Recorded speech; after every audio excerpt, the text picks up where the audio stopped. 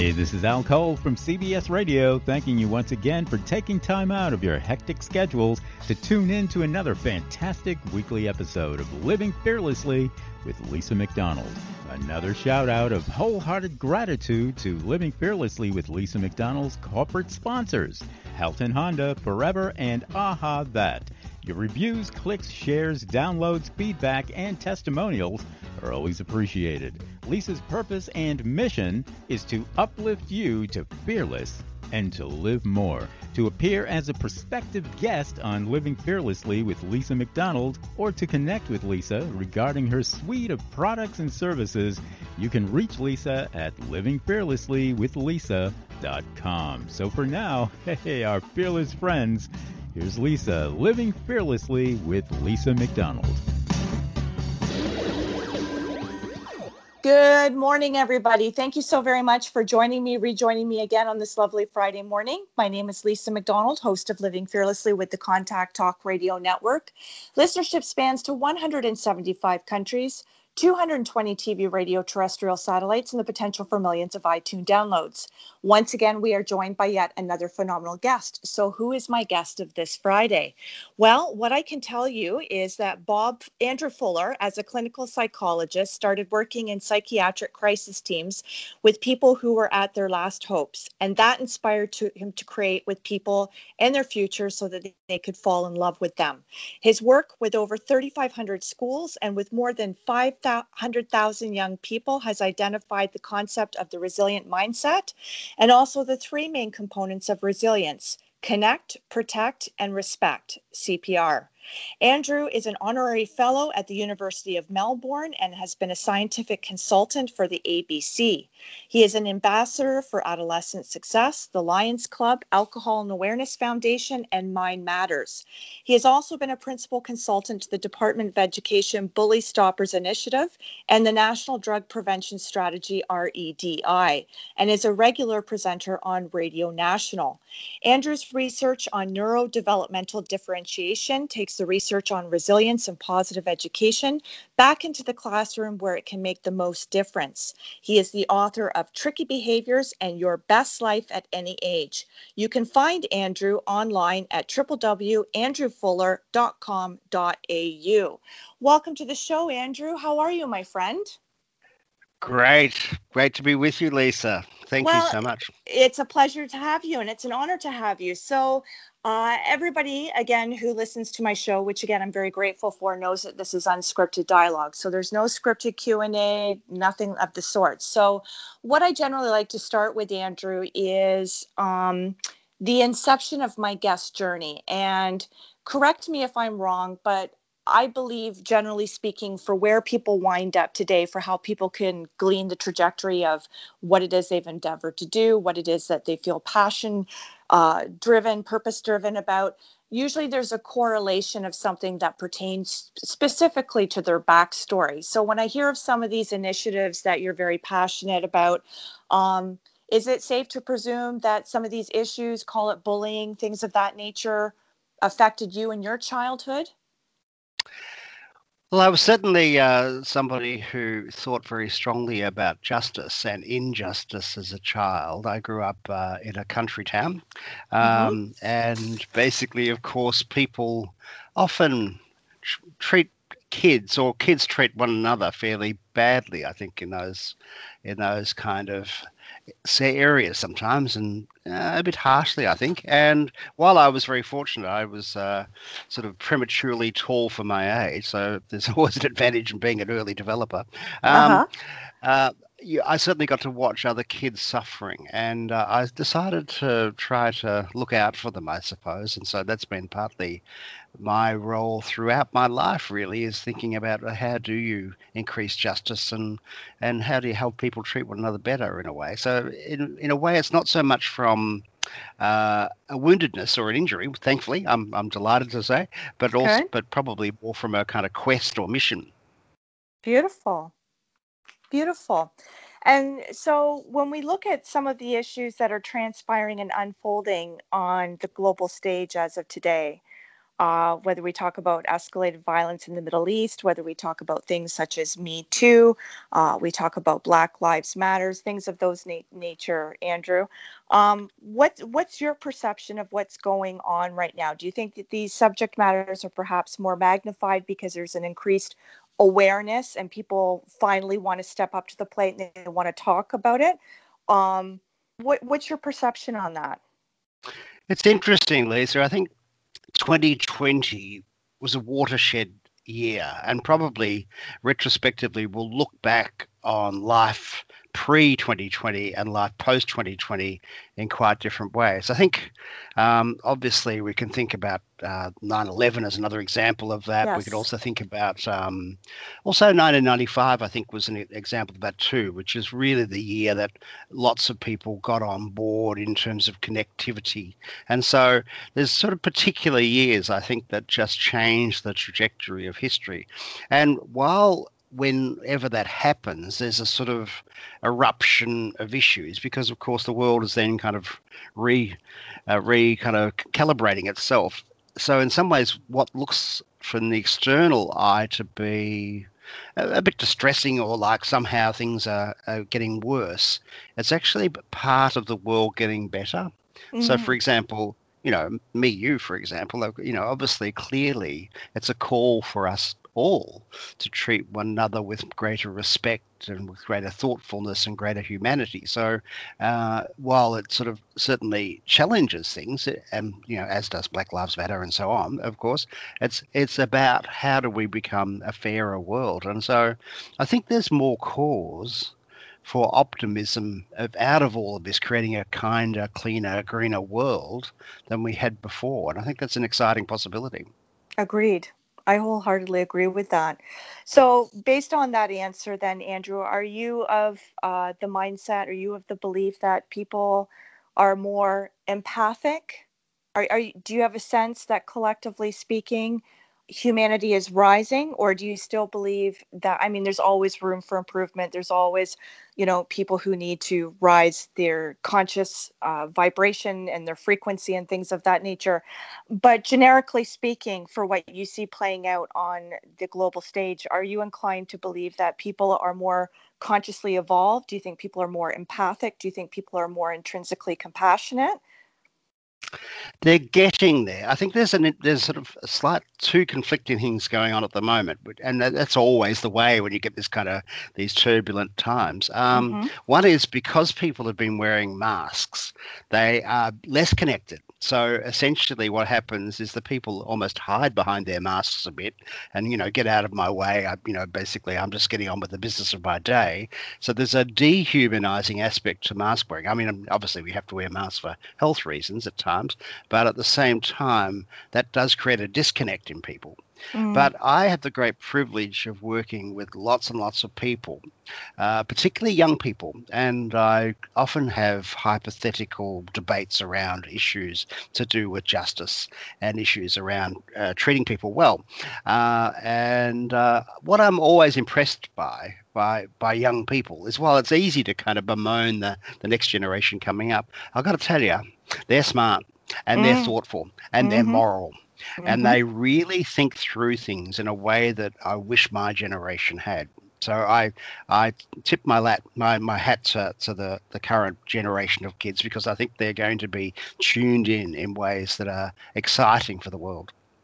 Well, I love and appreciate that you said that, Andrew, because I think oftentimes there's a generic stereotype that's floating around that the children of this generation, the one upon us, that there's a sense of entitlement, or they don't have the same work ethic, or they're more inclined to take things for granted because things have been spoon-fed, or it's a screen generation, devices, technology, and you don't see people outside using their imagination to cultivate their own entertainment, things of that nature. So, there's always competing schools of thought, and it's usually based on the filter of what's going on with the person inside, because everything's an inside job.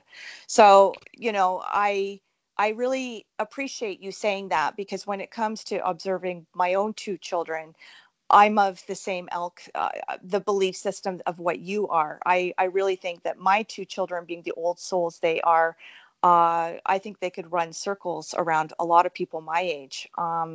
So that's lovely that you say that. And when we talk about the youth of today, and I know that you're quite impassioned by that, Andrew, when you talk about the correlation between the youth of today and the subject matter, the principle as it pertains to justice, where do you feel justice is served for that particular demographic? Where do you think that justice is still skewed, or, when we talk about the haves or the have-nots, in terms of things that would fall into the category of injustices as it's tied back to the younger generation? Where do you think we have yet to go to aspire? What do you think we're still struggling with or in denial about? I love your line that everything is an inside job, by the way. Thank you. That's a Well, fantastic it is. concept. It That's great. absolutely is, though. And you would It know that as is. a clinical psychologist. Yeah. So I often say the way out is in. Yes. So that basically to get through this, you have to turn into yourself.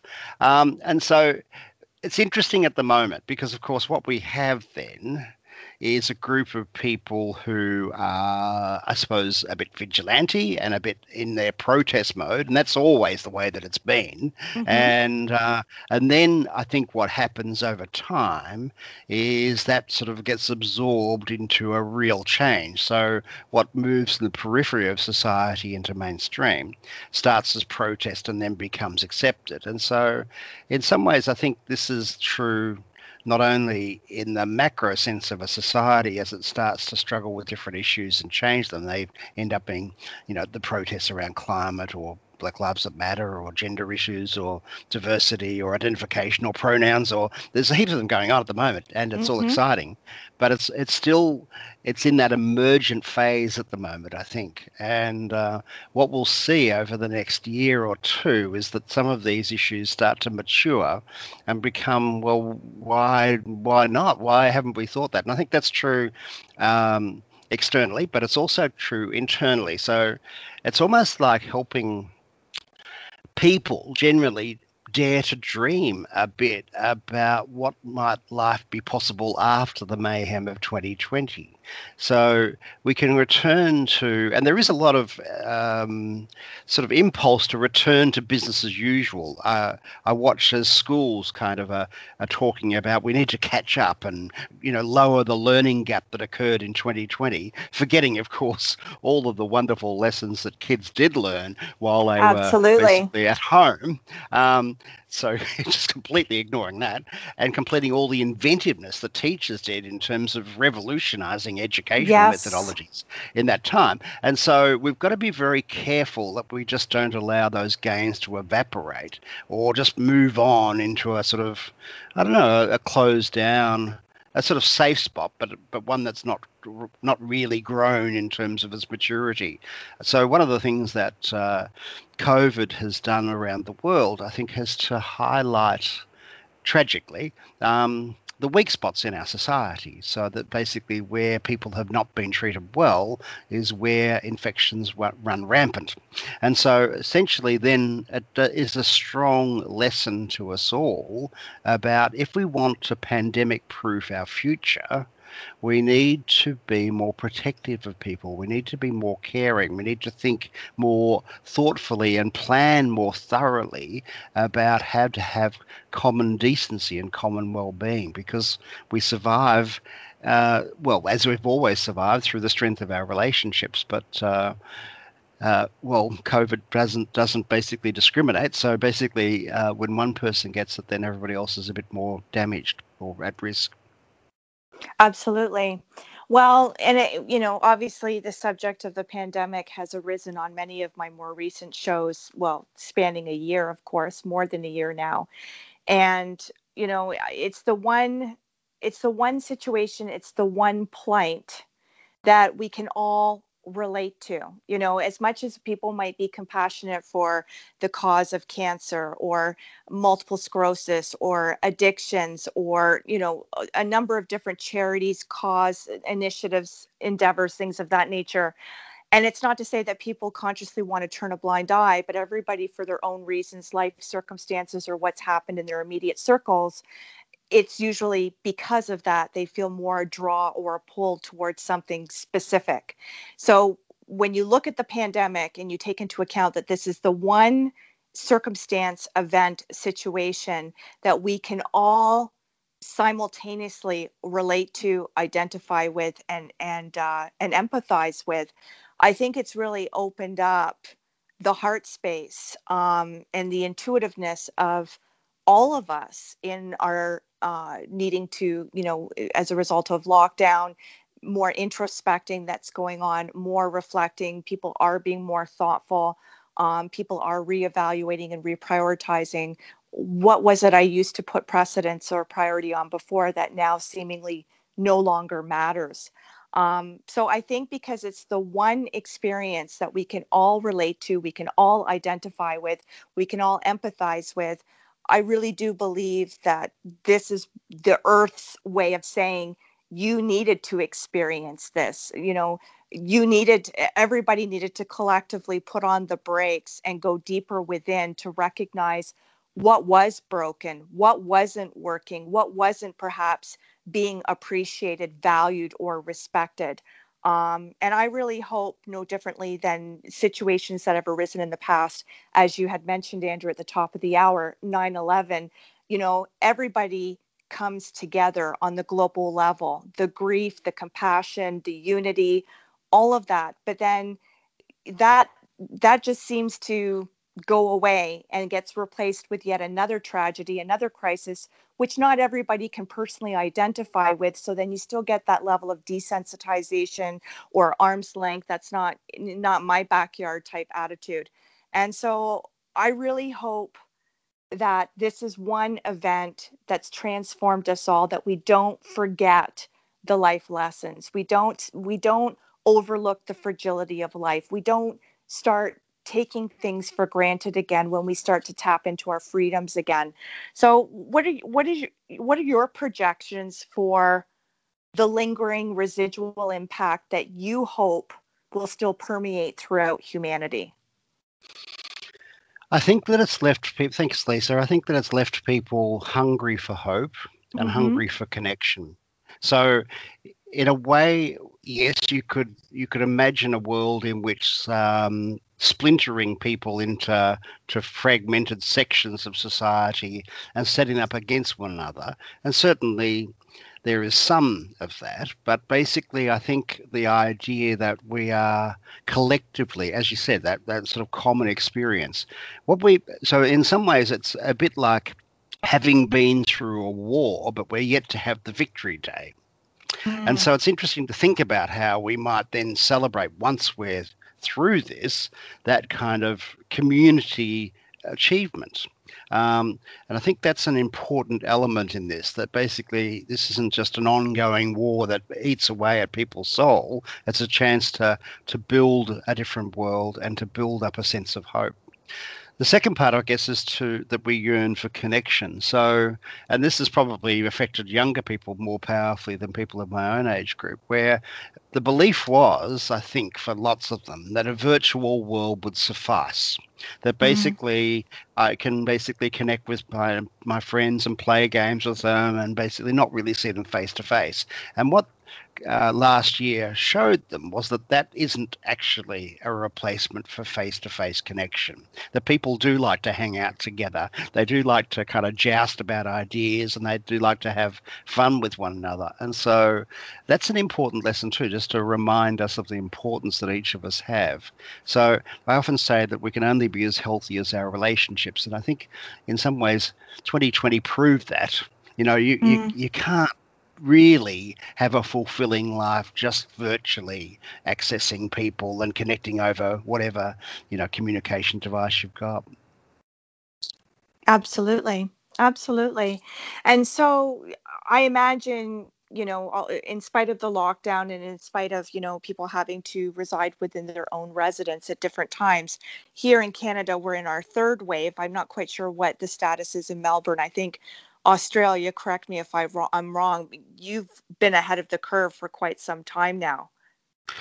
Yes, we've been very fortunate. We so in June of last year, Melbourne in Victoria, where I live, in the southern part of Australia, had the same number of cases as Britain and France. And then Mm-hmm. really we had quite an extensive lockdown. And really there's no community transmission here at all. So mask wearing is passed at the moment, at least, and business Fantastic. basically has returned. So we're at a different stage than you are, sadly, for your country, but at the same time, hopefully it's also a model of what can be done when people care for one another.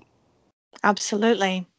And so when you didn't come out from underneath the rock when you did, but when you were submerged in the situation of doing things online and still connecting with people and employing your expertise, Andrew, was there a common thread between the feedback that you were receiving or in the younger generation, was there a collective consensus on what it was they specifically were grappling with? Because I know here in Canada, and I don't know if it's just specific to Canada, but since the pandemic hit last March, a lot of addictions, abuse, domestic violence, things of that nature, suicide, it's been up 200%, if not beyond that. So I'm just wondering, what were you seeing in Melbourne specifically within your community, within the people within your community? What were they most afflicted by? What was going on for you there? Sure. So I'll start actually with my professional community, because that's an interesting perspective as well. So that Yes. the professional community, in fact, took it in some ways as an opportunity to reflect and connect. And so quite a lot of creative, productive work was done during that time, because people could kind of focus on unfinished projects and connect. And so there was an enormous amount of collaboration around the world in terms of neuroscience, understanding brains, and understanding young people, and psychologists were basically thinking about this as a common issue. And so there's some excitement around some of that. And I think many of those and I'm sure that's true probably of many of the artistic endeavors as well that people connected to. And so we're going to be the beneficiaries of that, because, of course, that in terms of information will pour out over the next year or two, which is exciting. So that's the upside. The downside, of course, was that basically we had groups of people who were addicted. And essentially what I saw was that, of course, because the movement of the ingredients of some drugs were harder to shift around our country, that in some ways drugs became dodgier, if you like, if that's a word that you understand. That basically it's I do. that kind of so the ingredients were more dangerous, and so we saw an increase in overdose. Firstly, was one of the things that we saw. Also, the isolation. I mean, it's just not that much fun to really be that lonely, I think. And so essentially, and basically families, of course, were incredibly under the pump. I mean, it's hard to imagine probably being locked in with even your best friend for an extended period for too long. But then if your best friend decides to use the occasion to try and improve you and to give you some lessons about basically some of the things you're doing wrong and ways to change them, you want to get out of there pretty quickly, don't you? Yeah. So I think that's the way most teenagers felt about it. Get me out of this family, Right. get me out and get me hanging out with other friends quickly, so it was a high pressure situation for them. And so they had to find advanced ways of closing off. And so I think headphones or buds were a very powerful bit of armory against parenting, really. Yeah. So, and lots of parents that I talked to said, it's fantastic. I can spend more time with my teenager and really help them to kind of understand. And I could just watch the teenager's eyes rolling.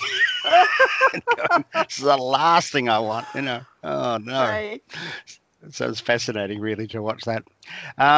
But yeah, there is, as I said before, that certain, what they've come out of it with is the certainty around what's right and wrong in the world. And I think that's the enjoyable part of it as well, that there's a clarity to them that's they didn't have prior to 2020.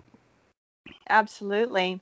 Well, it's interesting. There was a feature story on our local news program, and they were talking about they were doing studies on babies who were born during the pandemic. And of course, if they were with their mom, dad, whatever the family constellation unit looked like, they were accustomed to seeing their mom, their dad, without the masks. But then when the baby would go out into public and start to recognize, okay, mommy and daddy have the mask on, as does everyone else, it's rewiring the neurologically a baby's mind for how a baby's mind would generally develop under different circumstances without the existence of a pandemic. So they're doing all kinds of interesting studies right now to look at babies who are born specifically in this pandemic, what that's going to do to them cognitively, developmentally, emotionally in the years to come. And I think that's probably true of older children and teenagers as well, that our social muscles have become a bit rusty. Yeah. And so the reading of, it's hard with a mask anyway, but even without a mask, the sort of ability to read other people's feelings accurately and respond to them appropriately has become a bit of it's not a lost art. We don't want to get too dramatic about it, but at the same time, it's something that people are a bit rusty about. And so we need to reawaken that kind of ability to kind of connect with people and connect with how they're feeling behind the behavior. Absolutely. So what do you foresee, if we're projecting ahead to 2020, 2022, whether we're talking about innovation, and of course, because people have been forced to take businesses online, people have had to learn new skill sets, and people are now looking at, maybe I don't need to go into work. Maybe I can be an entrepreneur. Maybe I can work with my clients online. So there's a lot of changes that I think are going to carry forward in spite of when things so-called return to normal. But in terms of future trends, whether it be the aftermath, people having, when we talk about fight or flight, people who have had to remain steadfast in the throes of the pandemic. But when the pandemic lifts and then all of a sudden there's this sigh of relief, that's when I think things are going to hit people emotionally, like a tsunami, things that have been compartmentalized, things that have been kept to themselves, things that have just been squandered for the sake of getting through the day, things of that nature. So what do you see, whether we're talking about business, whether we're talking about the future of the family unit, whether we're talking about how we all interact on the global stage, whether we get to a more coherent, more compassionate state of being unified, rising in solidarity, collectively overcoming some of our old issues that we can now look back on and go, like, were we not being trivial? Were we not being superficial? Were we not being egoic? And maybe taking the lessons of what we've individually and collectively learned as a result of the pandemic and all the introspection that hopefully the majority of us have taken advantage of with this additional time in our own skin, in our own thoughts. What do you foresee? What do you project going forward, whether it be the upside, the downside, the yet to be determined side? Well, Lisa, how long have we got? Okay, so let's start. I mean, one of the most powerful things is allostatic stress, which some of your listeners may know and others not. So let's explain that a little bit. So that basically allostatic stress, and people know about it, even though you may not be familiar with the term. All of us at some stage in our lives have scraped a knee or accidentally cut a minor cut or something, and at that time have gone, oh goodness me, I'm bleeding, I need a Band-Aid, and rushed off and got one. But there are also times when we've wounded ourselves in a minor way, and it's only later on that we've kind of realized, oh, I'm bleeding, or basically done a fairly major bruise there, or what's going on. And that delayed kind of reaction is allostatic stress. Now, what we're seeing is that 2020 provided exactly that. So that essentially, because it was so consuming, people weren't able to process all of what was going on for them. And so when you have unprocessed material in your life, you don't get the chance to think your way through things. It comes into the body and is stored in the body, and it's often stored as exhaustion. And so what we see early on, I mean, last year it was interesting. In terms of my clinical work, normally I get to see lots of people with anxiety and depression and lots of rumination in terms of thinking. But last year, it was much more deep gut disturbance. So lots of sleep disturbance and lots of basically digestive nausea, all that kind of icky stuff, right? And so that was what was going on, because it was a much more lower level stress. It was a much more, surrender stress in a way. I give up. I've got no idea what to do. And so the aftershock of that is that lots of the people that I talk to are just exhausted. They're just weary. They just are tired in a way some of them have never been before in their lives, and they're just wondering, why is there something dreadfully wrong with me? And it's not. It's just this delayed kind of process of your body catching up with the afterwaves of 2020. And so I think that's the first part, just to be aware of, that it's a calling, of course, that we need to recover, and we need to take care of ourselves and to be really aware of what gives us energy. So that's a whole topic if we wanted to discuss that. So that's the first part, that it really requires well-being becomes everybody's business, because everyone's sort of feeling a bit fragile, a bit, and a bit kind of exhausted. That's the second part, I think, is that there's this incredible opportunity to reinvent, isn't there? The sort of crazy world of getting in your car or getting on public transport and racing to an office or wherever you work, and then racing back home and trying to cook for kids and had the whole kind of disaster going on every day, just looks like lunacy to somebody who was able to replicate that online. So there is advisedly and wisely, I think, a reluctance for some people to go back full-time into their workplaces. Why the hell would you? Exactly. Because it's just craziness. And so here's an opportunity to go. And I know some bosses are freaking out and going, how do I know that they're working? All that kind of stuff. But there's ways around that, and there's ways of just measuring an outcome rather than process. So it requires a different world and a different mindset. And I think that's true as well. And I think also we had families who were really going through major struggles during this time. I mean, I had a number of clients in my therapy room who were saying, thank God we separated just before the pandemic. I wasn't locked in with him or her. There was that sentiment from some of them. Others were locked in together, and really the fault lines in their relationships showed up gigantically, so that they really, by the end of it, really were just ready to part and possibly never see one another for a couple of years. Thank you very much. So there was an increase of hostility or difficulty. So it really was a bit of a litmus test year, wasn't it, in terms of how much you like the other person. Forget about love. Love's okay, but that liking became so critical. If you like your partner and you like your family members, that was so critical. But if you didn't, really tough times. So that was a really fascinating area to think about as well. So work was reinvented. Productivity was in some ways up, I think. Generally speaking. Kids, in terms of coming in for therapy, it was really interesting. Some were just missing the sports and the connection and the games and hanging around at lunchtime and doing all of that kind of stuff.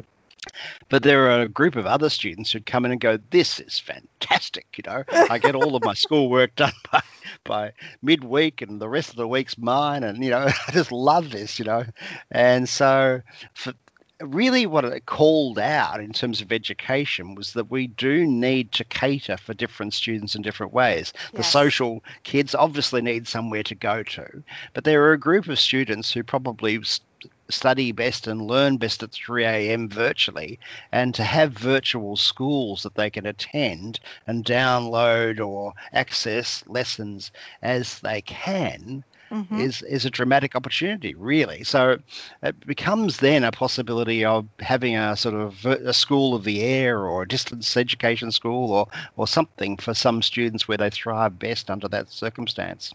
Absolutely. Well, let's talk about you personally in terms of, I mean, for the role that you play and for how you may have been personally impacted by the pandemic. But I think for your chosen vocation, you are probably, I think it's safe to presume, a lot more evolved. You have a good sense of self.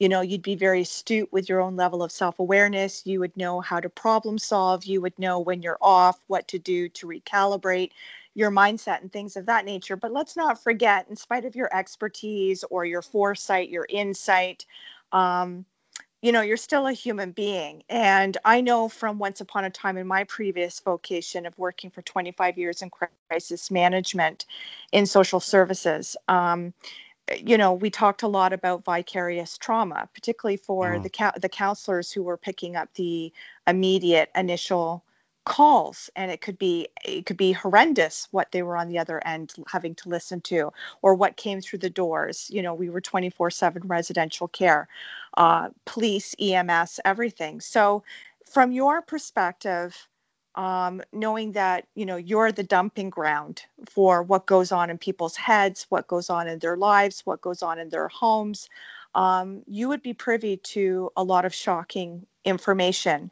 And I know that there's a level of professionalism where you have to be somewhat desensitized so that you yourself aren't completely impacted and therefore ineffective with your clients. But in the situation where you're compounded personally, as we all have been as a result of the pandemic, then you take a look at what it is you specifically do for a living, and knowing that people, their level of crisis would be exacerbated, would be heightened. And you would be Yep.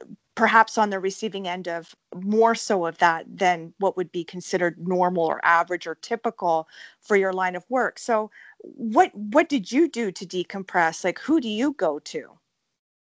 So yes, that's absolutely correct. I think the level of distress in the community, just because of course nobody had really dealt with this sort of challenge before, was enormous. And so time after time after time, I'd be seeing generally young people, but probably especially people in their 20s who were feeling that life was no longer worth living.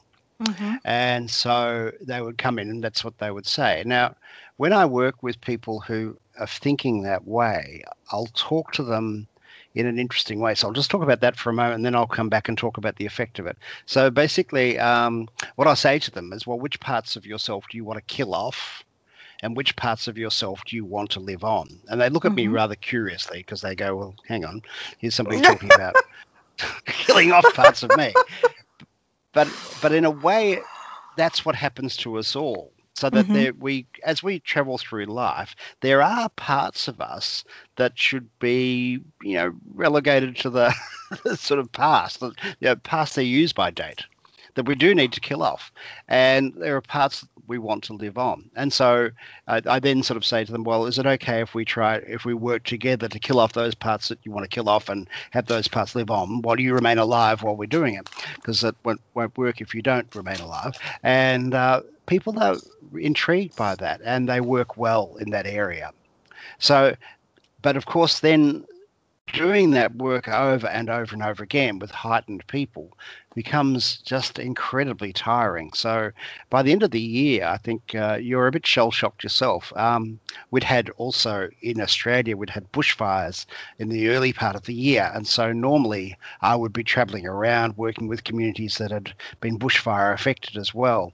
And so there was the frustration also of not being able to reach those people and help them. So there was a sort of double whammy of kind of having this increased impact. And so as with all of us, I think, while certainly having good friends and good colleagues and people to talk through is important, it's, as I said earlier, it's important to recognize that some of the stress becomes stored physically in the body. And Mm-hmm. so doing things like dancing, singing, moving, just basically walking, really the things that help you physically to process just some of the buildup of stress is so important. Fortunately, by the end of the year, in the southern hemisphere, of course, it was summer, and being able to go to the beach and catch a wave and that kind of stuff was incredibly powerful just to help recover from that. But I think this is true, yes, of me in my own professional career, but I think it's true of everybody, that we're all dealing with this heightened sense of alarm and kind of alertness. So it becomes very difficult. Well, knowing yourself is what you do. And I don't know if you've gone through or endured anything on a similar scale to the pandemic. And looking at that from the dynamic of what you do for a living, and also just you as an individual and doing what's intuitively in your best interest to keep you ahead of the curve and to keep you on top of things, so that you don't implode and you don't go under. But knowing yourself as well as you do, Andrew, and knowing that you can foresee and project that there's going to be some kind of onslaught down the road, because we've all had to keep ourselves somewhat composed and we've had to keep feelings at bay perhaps, but knowing when things start to lift and then we know it's safe to unleash and we can breathe, and we're going to start to tap into things that perhaps we didn't even realize we were holding on to. So in the case of yourself and knowing yourself as well as what you do, are you concerned, or are you able to project what you think might be likely, at least on some minuscule scale, of what you yourself are going to be grappling with that you might want to proactively get on top of now, if it's even possible?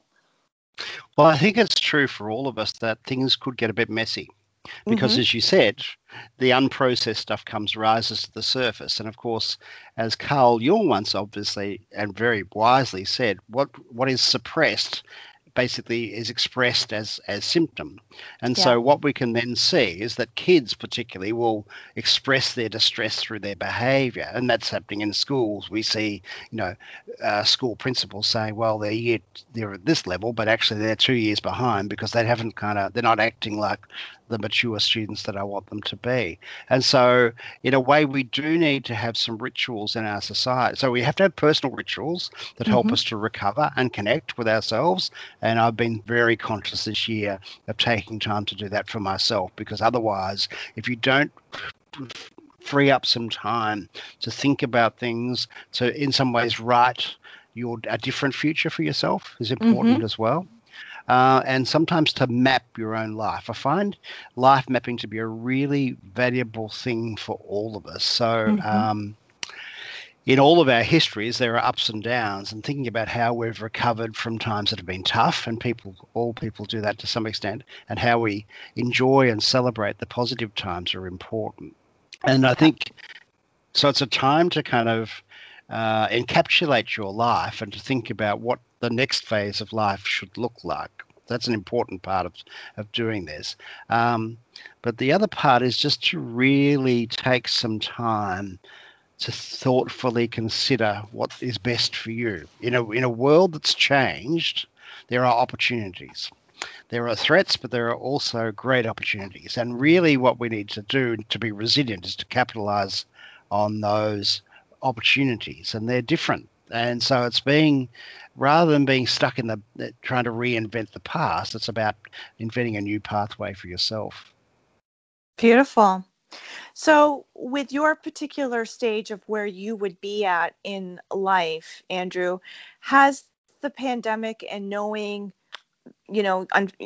fortunately, unfortunately, you're never going to go out of business, right? There's always going to be people with problems. There's always going to be people that are looking for somebody to facilitate solutions and things of that nature that would fall within your job description. So has what's transpired within the pandemic, and knowing that there's going to be a tsunami of even more need that would be compatible with what it is you do, and therefore the volume of people perhaps increasing for who you can then continually provide service to, are you feeling more attracted to that? Are you feeling more a calling to that?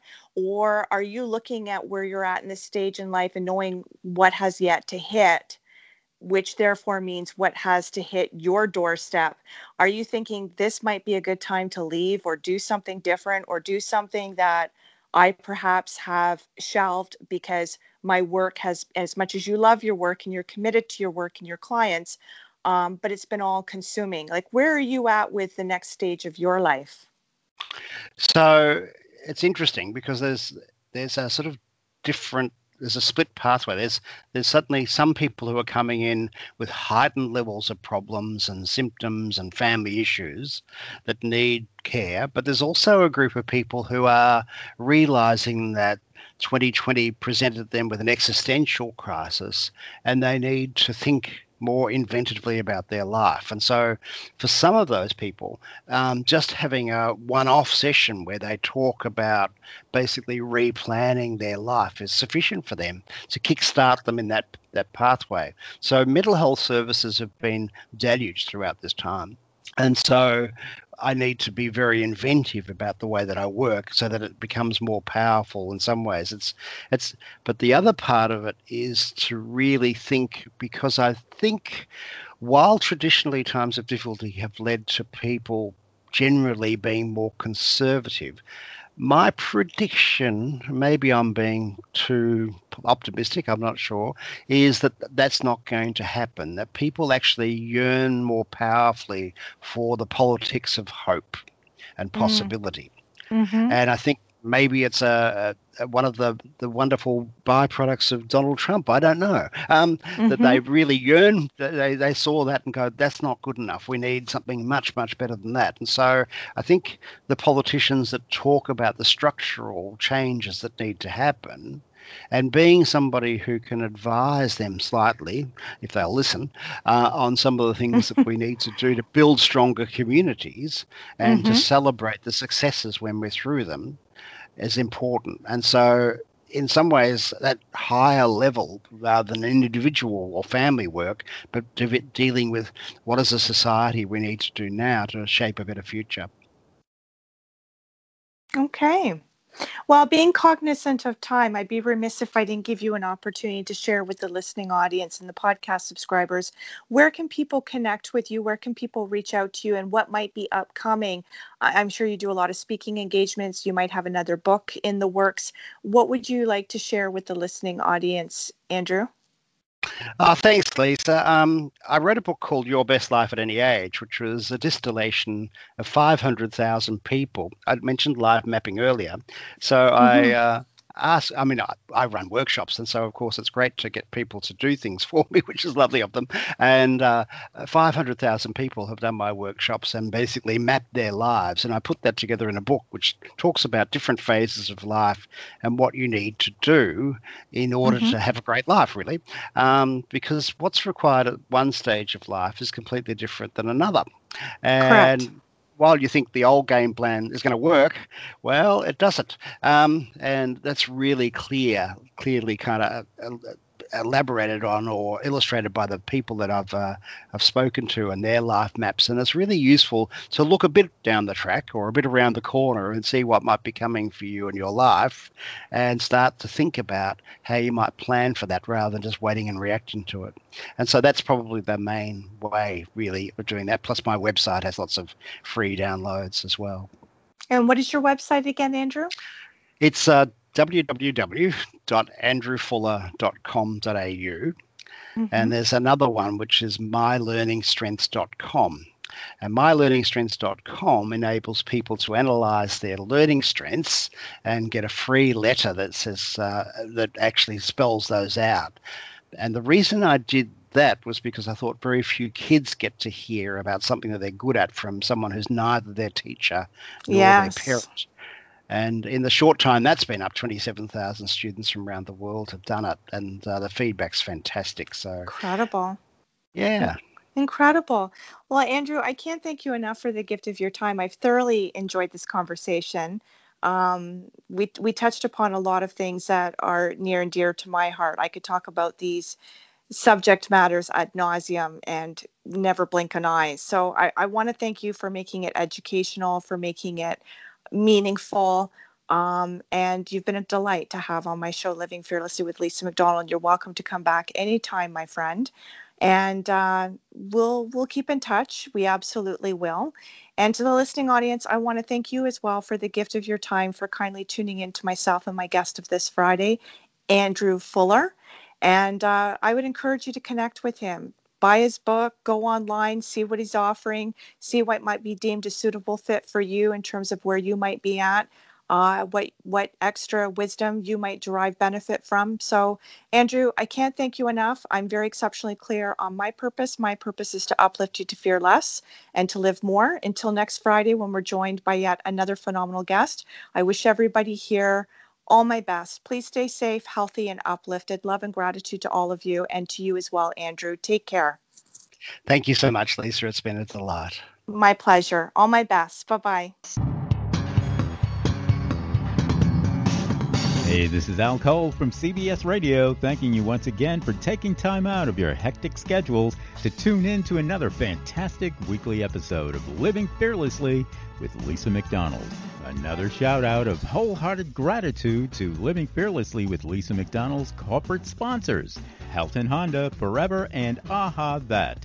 Your reviews, clicks, shares, downloads, feedback, and testimonials are always appreciated. Lisa's purpose and mission is to uplift you to fearless and to live more. To appear as a prospective guest on Living Fearlessly with Lisa McDonald, or to connect with Lisa regarding her suite of products and services, you can reach Lisa at livingfearlesslywithlisa.com. And until next week, our fearless friends, this is Al Cole from CBS Radio telling you to be your own hero, be your own shero, be your own leader, and be your own best friend.